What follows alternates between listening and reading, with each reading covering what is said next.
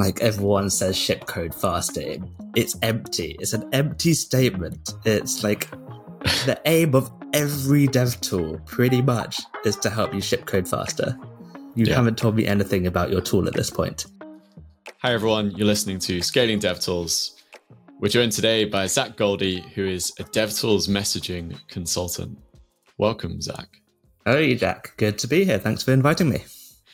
I want to dive straight into something that I find really interesting. We've had Superbase on the podcast before, a couple of times actually. Mm-hmm. And one of the things that they shared was that in the early days, they were marketing themselves as real-time Postgres, and things weren't like taking off. And then at some point, they on a whim, they rebranded as like open source Firebase alternative, and their whole trajectory just changed. And I think it was kind of the turning point for them. And you're an expert in this kind of area, and I wanted to hear, why do you think that worked? Yeah, I listened to that episode, and it was definitely a fun little bit, because especially they are talking about like finding product market fit and how when it clicks, things do often suddenly take off. But I think it was my suspicion, most of the way I've heard people talk about product market fit is often in terms of kind of the feature set and the core like functionality of the product itself. Whereas this was more about what I think of a bit more as kind of the message market fit or positioning fit, where even though the product was the same, just the way that they talked about it clicked more with people, even though it's the same features, which is always a hard one to do. And like, there's no like, I'm never going to pretend like, here's the one way to do a thing, because life's never that simple, especially in marketing. So the sounds of it is you often hear about you hear about pain points and kind of people's struggles, where there's definitely different different levels of pain that someone can feel about an issue. There's some things that we're like, even that we're aware of, but they're not enough of a fuss to be a priority. We all have those kind of that sore whatever body part that we're like, oh, maybe we should go to the doctor and get it checked out, but life's busy and I can't be bothered right now. It's like, even though we're aware of it and we know it's kind of bothering us, we don't care enough to fix it. And with kind of real-time Postgres, maybe even it's like, yeah, maybe we could use that to build this feature that we kind of had in mind, but then I'd have to learn this whole like new bundle of stuff, and like it's not enough of an issue for people to go, yes, that's what I need.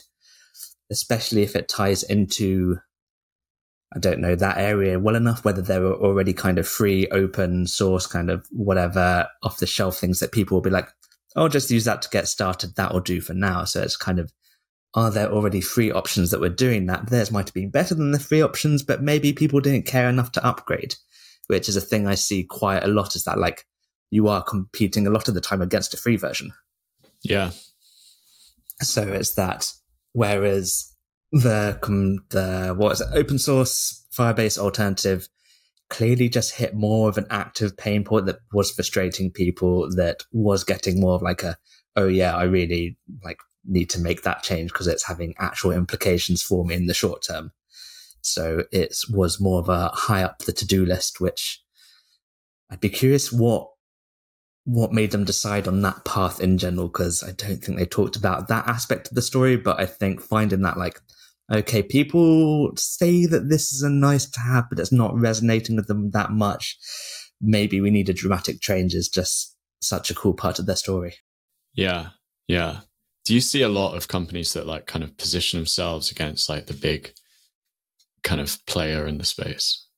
I think websites often kind of, I think in terms of, even if you're not doing it intentionally, there's an inbuilt way that you are talking when you are coming up with your website, which I think a very common default in like B2B in general is to talk as if they're an eager first-time buyer, as if they haven't used this kind of thing before, and they're definitely looking for a solution of the kind that you have, which is an easy trap to fall into. It's a bit of the kind of selling the drill, not the hole kind of vibe. It's like, yes, clearly someone vaguely wants a hole already and they're looking for a drill.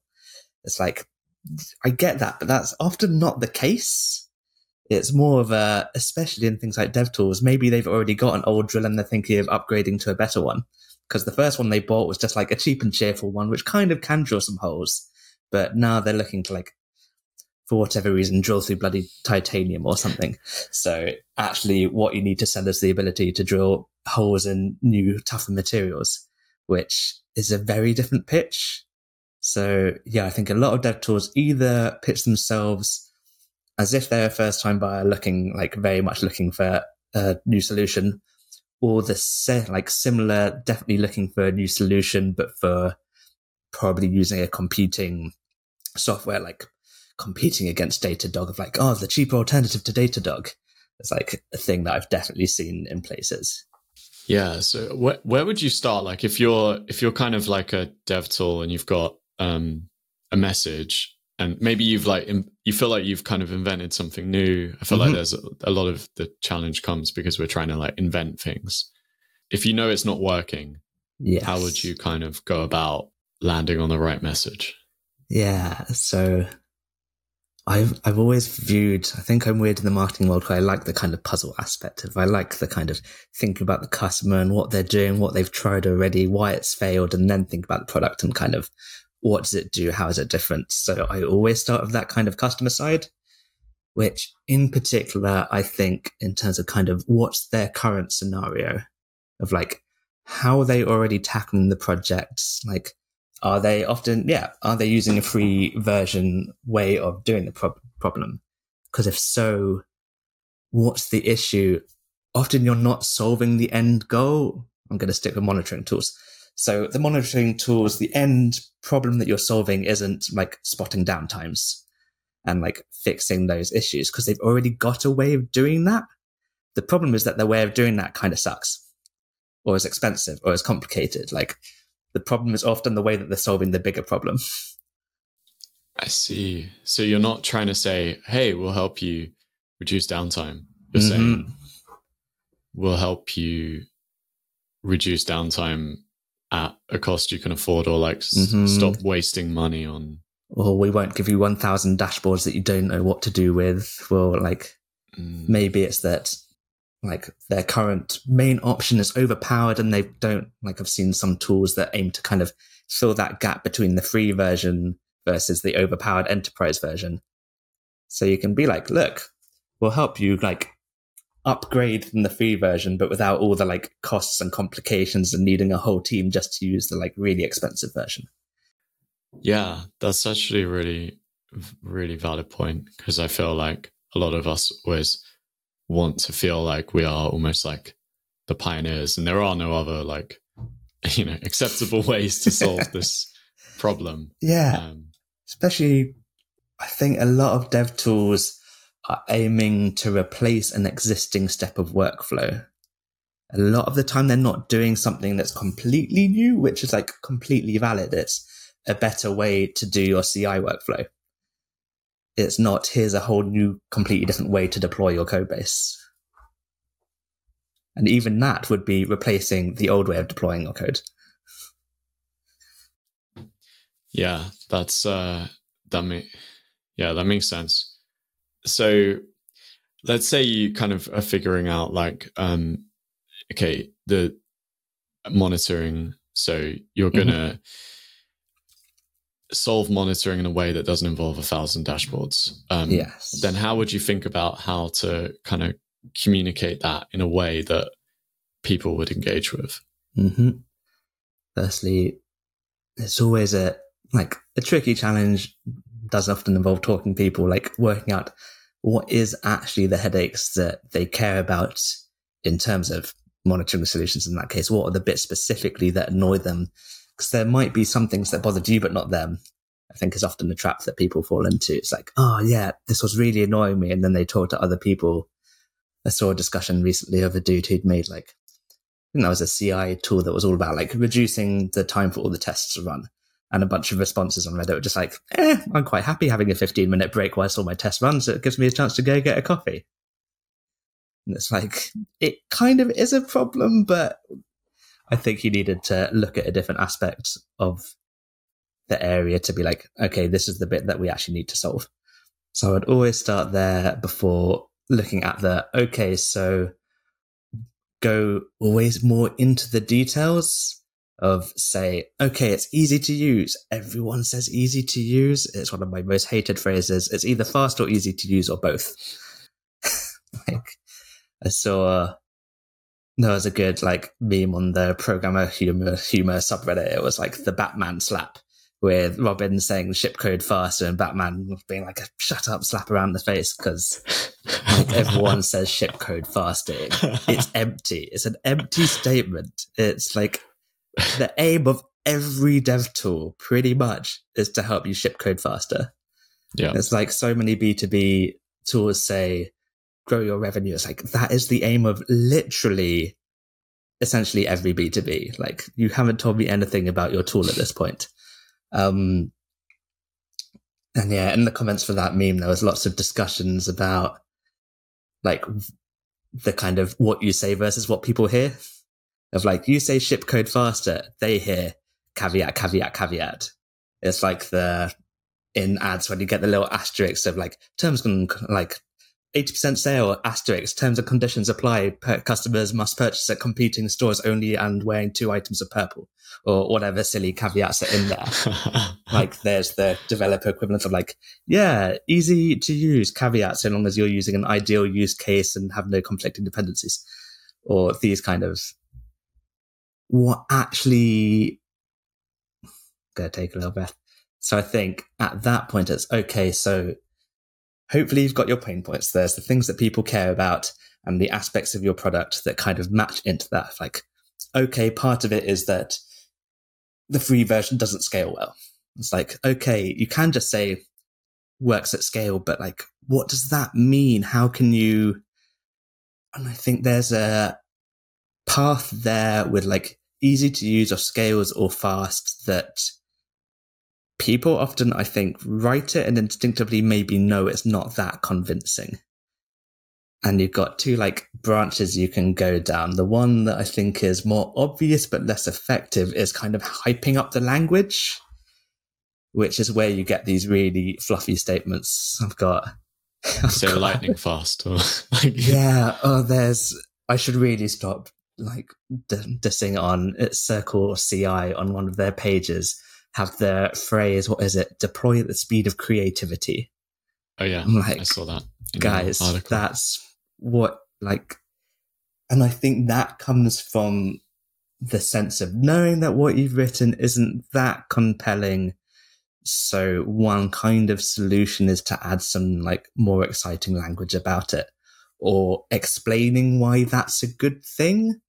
I think you often get the like, saves you time and therefore you have more time to ship features, not fix whatever.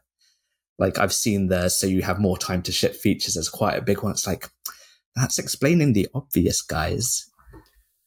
Yeah. So I think there's a big thing about over explaining the bits that are actually obvious versus under explaining that. How does it help you save time? Like what steps does it actually let you skip?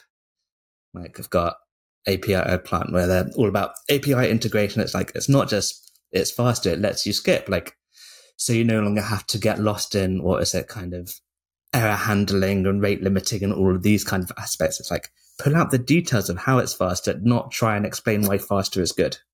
Yeah. Which possibly sounds obvious once I say it, but I see that trap all the time. Yeah, because it's not that saying fast is bad, because like, for example, I see like Bun. Have you seen bun.sh?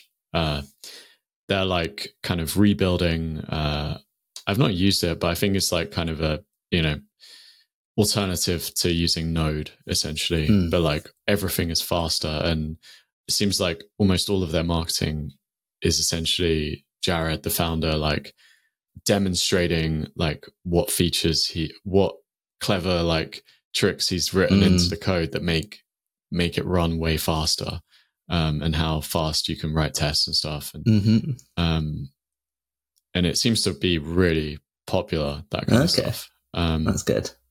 Yeah, it's always nice to see those evidence. And even evidence is a tricky one. Like that Circle CI thing that I rip on has a little speed comparison of like running a build on them versus other things. But I'm like, you could be like, oh, well, that was probably just like a one-time use case that was probably tuned to their system. And it's like, it wasn't averaged over 100 different users self-reporting, blah, blah, blah. It's like, even there, like providing evidence to get past that skepticism is kind of hard. Yeah. How do you do that? I mean, that's on a case-by-case basis. It's kind of, it will be how well can you prove that it's not just in like you cherry picking data, or what details can you give to say that like maybe it's written on a faster language or something, or in a different way, or got more of this, that, or the other. Sometimes competing on specs is valid. If yours just is more powerful because X, Y, Z, you can say so. Like, it's a little bit of a hard one to give a blanket statement, but it's what I often end up doing a lot of, is like going through like articles, like technical articles of clients written, go through maybe if they've had like YouTube webinar or whatever, and they've like talked it through in a more natural way. What do they mention that makes it faster or better or easier or like scale better? Kind of pick through those details of exactly why it does the claim that you say it's doing. Yeah. It seems like these are kind of hard things. Like when I've been working on like a landing page for ideas, it's so easy to get caught in that trap of like fast, built by developers for developers, stuff like meaningless things. Yeah, I think curse of knowledge comes into play quite a lot, if you've heard of that concept. No. Curse of knowledge. I came across this in, I think it was Made to Stick by Chip and Dan Heath was the book, where they talk about when you know what you're talking about, you can say a statement and you like have the unsaid paragraphs of information behind it. Like I can say, I help my clients create pages that are more relevant to their readers. And I know what I mean by that, but that can mean a whole load of things to the other person and what they interpret that to mean, and can mean a lot of confusion. They're like, what do you mean by more relevant? Do you mean to like personalize their names in there? Or it can, be interpreted in 100 different ways. Because I knew what I meant by that, like short phrase, but the other person doesn't. Yeah. And that comes into play a lot where it's like, oh yeah, it scales more easily. It's like, you know what you mean by that and why it scales more easily and everything else, but the reader doesn't. Especially when you start adding slightly fuzzy words such as developer experience in there. Of it improves developer experience. It's like, in what way? That's quite a big topic. Yeah. So if someone was kind of working on like a landing page, and they had a very short amount of time. So you mentioned like going to speak to someone, speak to like customers and try and obviously find something that seems to actually be important. But assuming they kind of have done that, like how are there any kind of like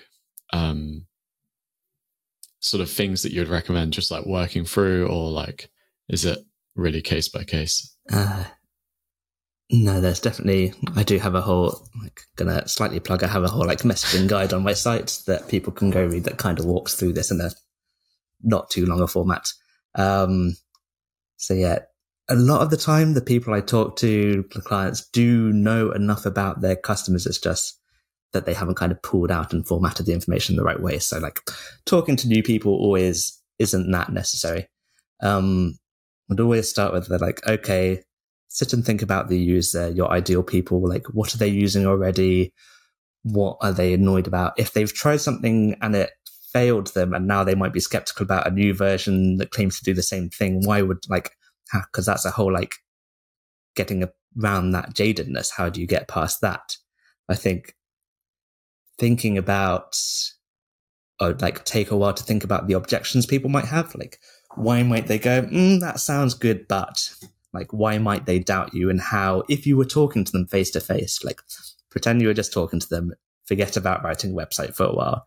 If they were to be like, yeah, but how does, or what does it do in this use case? Or what about if I need to integrate it with, like, think about all the ways that someone might be like, yeah, but, and what you would answer to each of those. Then go from there into the like, okay, so what are like key like problem solution pairings, and what are the issue and how do I solve it?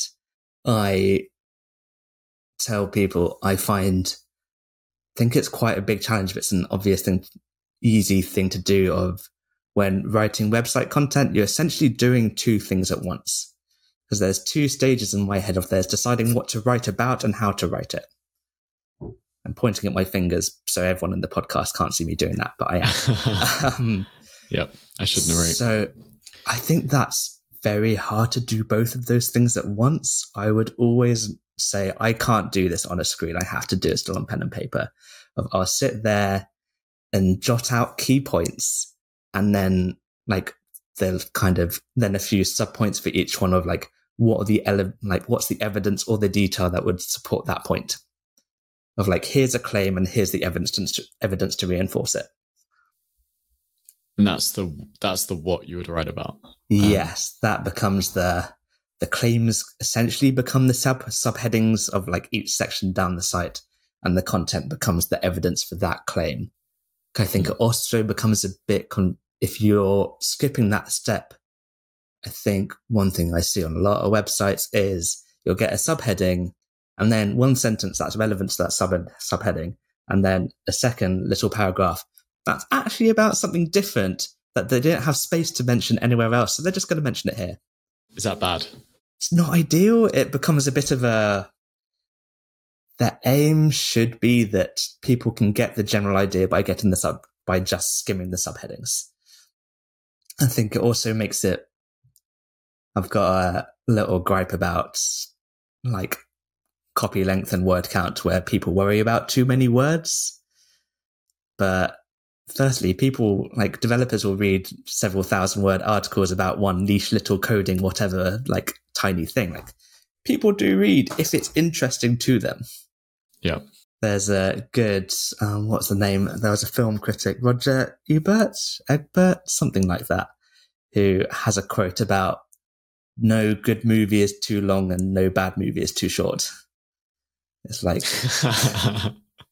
it's like the issue isn't just the amount of words on the page. Is it engaging and relevant? Yeah. Like as soon as something becomes a bit fluffy or you get a bit lost on like how these points relate to each other and it's darting all over the place, you start skimming. Because why would you not start skimming at that point? And as soon as you've like hit that fluff trap, you've essentially lost them no matter how short the rest of the page is. Yeah, that's actually such a good point. I feel like so much of it is like laziness. Like when someone first looks at like a site you made, landing page, a lot of the feedback you get is they're like, what's this? And then half the time I'm like, oh, well, I couldn't really think of anything to write. So I just put something in there. Yeah. And I definitely don't stand by this statement. That's fair. And I kind of get similar things sometimes. I'm like, I feel like I need a second point to support that statement just because otherwise that section will look too short. And I kind of sit there and like, okay, but what would actually be relevant? How can I expand this in a way that is meaningful? Like I kind of get close to that myself. I'm like, I think this just needs a little bit of extra text or a little less extra. How can I cut it down without making it just seem a bit fluffy? Kind of hitting that balance is a tricky one. Yeah, this is really good. So, and that is kind of, so you would start with that as the what, then what is the how? The how, partly a matter of practice, partly there's a lot of don't try to sound like a marketer, which sounds obvious because I don't think anyone does, but there's a lot of how would you describe it to a person? Like if you were talking across the table to someone, like imagine you were just writing it out as you were talking to someone in your head. What would you be writing? You probably wouldn't write the kind of sales style hyped up, like slightly empty claims because you would sound like a tool. So True. I'd always And I think that's why kind of the business casual style of writing has propagated quite heavily across all of the SaaS market, even outside of DevTools, because it's just like business speak is annoying. So I'd always think about that. I would always think about how much do I need to pitch like the feature versus the benefit. Will it be obvious if I just say it does this, why that's a good thing? Do I need to explain why that's a good thing or not? Which, yeah, I think we've already discussed that article. Yeah. Do you need to point out why the good thing is a good thing or not? There's always a big one. And if yes, do you need to like go up a layer in terms of abstraction? Do you need to, and the client where it was to do like Git hooks, and it was like, oh yeah, we have automatic Git hooks or something along those lines. And that was fine, but it wasn't obvious. That was one of the actually more unusual cases of like, it wasn't obvious why that's useful. They had to like point out that it meant that you could like force your team to run local tests before deploying or something along those lines. It's like, sometimes if that's more on a feature by feature base, is it innovative enough that you need to point out the point of the feature? If not, can you just say some stats about it and people will go, oh, it lets you like not have to do this thing that I hate doing. You don't have to say why not doing the thing is good. Yeah. And do you think about a specific person when you're doing these? Like when you say like, oh, it's obvious or it's not obvious, I guess that kind of slightly depends like who you're talking to as well. Yeah, it will depend a bit on, I think that comes back a bit, are you aiming for users already using an existing tool or someone trying it for the first time? Because someone who's already using a competing tool might have come up against the bad version of this feature and know why it's annoying, versus someone who hasn't used like a feature of that style might not know really the point of it. So it will depend a bit on your target audience. I don't think of like an individual like person sitting across from me, but I have that kind of level of familiarity in mind. That makes sense. Are there any kind of like examples where like of dev tools that have just like really good copy pages that you would recommend, especially if it's like for a startup, so not like huge company where they have like a gazillion different product lines and stuff? I feel like I should know some examples off the top of my head, but I don't, unfortunately. Like, yeah. I've definitely seen a lot. I just don't always remember the name of them, which is quite annoying now. I think it's hard to know because it's hard to know without the context, partly because I am not a developer. So a lot of the time when they say, oh, it does this thing, as an outsider, I'm like, that sounds cool, but it's only when then like talking to the client that I am able to realize why it's good or bad. Like, yeah, that's actually interesting. So it's not inherently obvious. Yeah. Like you can write copy that sounds good and is generally, I guess that's two factors of it. Is it like well written and generally kind of does well in the whole like balancing product versus features versus is it well targeted in its pitch is a different layer. Like it's hard to know, are these problems that you're addressing actually problems that people care about? Yeah. Because even, especially not as a developer, it's hard to know without talking to like the developers who made it. Some might be obvious to other developers where you're like, oh yeah, it says it does this, but I don't care about saving 15 minutes off my CI time. Why are you talking about this? So yeah, I think the question to me is more the priority of, is it matching the pain points and the priorities of people versus I kind of see words as a delivery mechanism. Like the words are there only to deliver that like general high level pitch. Yeah. I don't care too much about them being like nicely written with good grammar or anything else. That doesn't matter that much compared to. That's the icing on the cake. That's the line I joke to clients that's like the last 10% I do is the actual words themselves. Yeah, that makes sense. How do you know if it's good? That's always a tough one. I love a good A/B test, even though they have their limitations. it's always satisfying to hear that kind of it's doubled conversions versus the old version of the page or something along those lines is probably just the main key one. You can't really know without testing. I haven't got that far into doing user testing, but it is an area that I'm interested in. There's various like B2B website review services where they'll make a panel to kind of feedback on the site, which is quite cool. I've done that just a little bit, and it's quite nice to hear people go, oh yeah, that is kind of a thing that we struggle with. But even that does have its limitations of people aren't very good at saying why they don't like a thing. Yeah.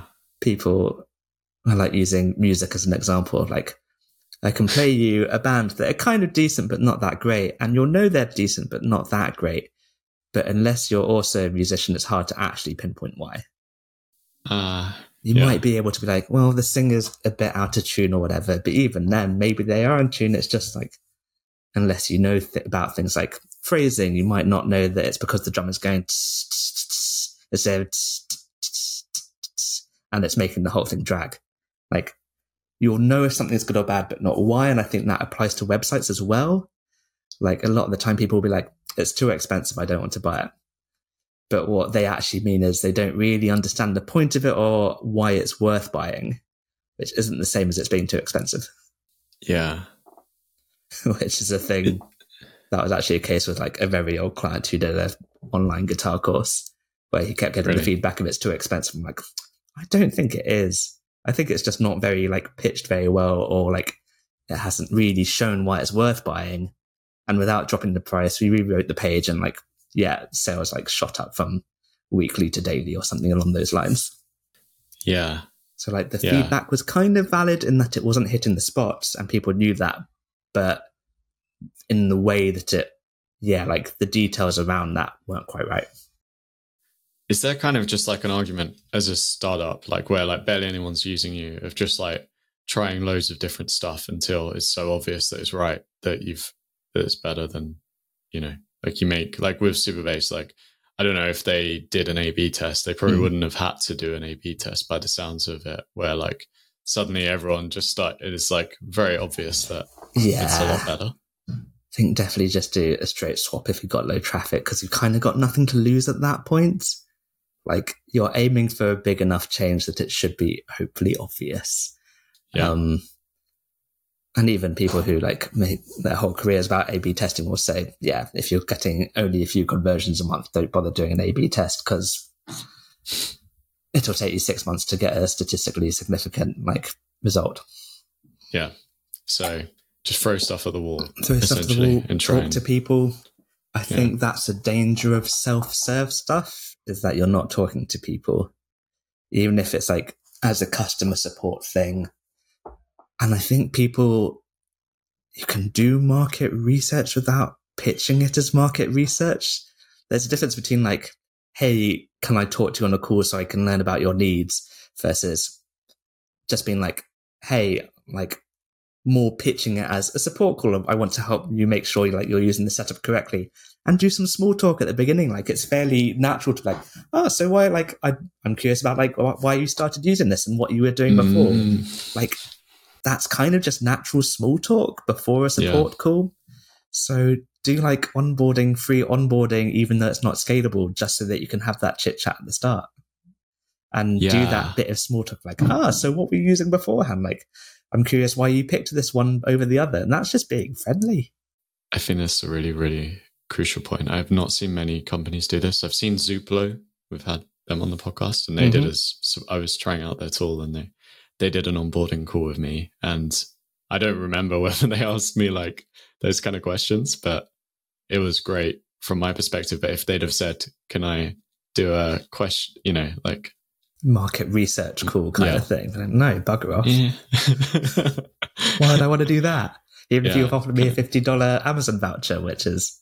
Yeah, kind of totally changes the dynamic, because it's like, actually having a call with someone who's really knowledgeable on this space, especially because it was the founder of the early stage companies, right? Yeah. How can you make it sound like a good deal for them, not for you, or not just for you?